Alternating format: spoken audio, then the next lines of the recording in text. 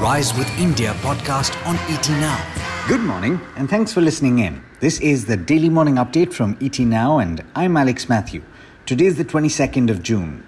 India's vaccination efforts were significantly bolstered yesterday on the first day of the centre's revised vaccine policy. As many as 85 lakh COVID-19 vaccine doses were administered across the country, and that's a record for the highest number of doses administered in a single day by any country. Prime Minister Modi tweeted saying that the vaccination numbers were gladdening. He congratulated those that took the jab and those that were administering the vaccines. Remember, according to the revised framework, the centre sources and distributes 75% of vaccine shots. The rest can be acquired by private hospitals. The centre aims to vaccinate 1 crore people a day. This comes at a time when active COVID-19 cases in the country have fallen to 7 lakh as the daily rate falls. In the 24 hours to 8 a.m. yesterday, India reported just over 50,000 fresh COVID-19 cases. Now, in a move that could have a significant bearing on your online shopping experience, the government plans to revise the e-commerce regulations and bring about stricter norms. Among those norms, the popular flash sales may be prohibited. As per the new draft regulations, no e-commerce entity shall allow any display or promotion of misleading advertisements, whether in the course of a business on its platform or otherwise. Amazon and Flipkart, among others, will have to appoint a chief compliance officer, a resident grievance officer, and a nodal contact person in India as part of a grievance redressal mechanism. In other news, the CBSE has said in a new affidavit to the Supreme Court that the results of the board exam 2021 will be declared by the 31st of July.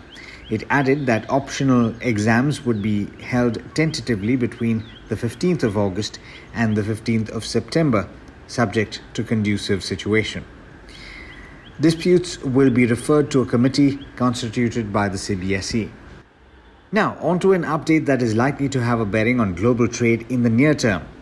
Federal Reserve Chair Jerome Powell said inflation had picked up but should move back to the US Central Bank's 2% target once supply imbalances resolve. In written remarks prepared for his testimony later today before the House Select Subcommittee on the COVID-19 crisis, he said that inflation has increased notably in recent months. He cited the increases in oil prices and a rebound in spending as the US economy reopens. Powell expects that as these transitory supply effects abate, inflation is expected to drop back towards the Fed's longer-term goal. Now, Asian stocks have opened higher on Tuesday, tracking a US equity rebound as the prospect of a very gradual policy tightening tempers some of the concerns about the Fed's hawkish tilt. US Treasuries and the dollar stabilized after retreating. Later today, you'll want to watch out for the ruling of the NCLT on the resolution plans submitted by Calrock Capital and the consortium led by entrepreneur Murali Lal Jalan. This is for the defunct airline Jet Airways. And with that, it's over to Rohit Singh for the trade setup for the day in India. Morning, Rohit. How are we looking today? Good morning, Alex. It was a one-way ride up after the gap down opening as markets found buyers at declines. We are now back to attempt yet another dash at 16,000. Looks like last week's 3-day fall may have been arrested on the index for now. The hope of a quicker economic recovery, power and real estate back. Even broader markets seemed ready to carry on the uptrend. Yesterday's massive 85 lakh vaccinations in a day will reassure bulls that the economic recovery after the second wave does not falter. Most call options are hinting at an upper end of 16,000 on Nifty. As we approach the monthly expiry, some volatility cannot be ruled out. Meanwhile, Rupee continues to remain under pressure for the second day in a row, holding above the 74 per dollar mark. Foreign investors sold shares worth 1,250 crore rupees in the rebound yesterday, while domestic institutional investors were marginal net buyers of about 140 crore rupees. Overnight, the Dow Jones clocked its best day since March. Investors assessed the impact of inflation and prospects of rising rates, along with Fed Chair Powell's comments. Ahead of his testimony at Capitol Hill, he reassured that job growth should pick up and inflation may ease. Asian markets are tracking the strength on Wall Street. Let's tell you about the active stocks this morning. The rebound from Friday's lows has extended for Adani shares. There was massive investor interest with most of the pack locked on upper circuit. In a major move, Airtel has decided to deploy a 5G network developed by the Tata Group. The SAT has cleared the vote on PNB Housing's 4,000 crore rupee deal with Carlyle, but the results on the resolution can't be published now.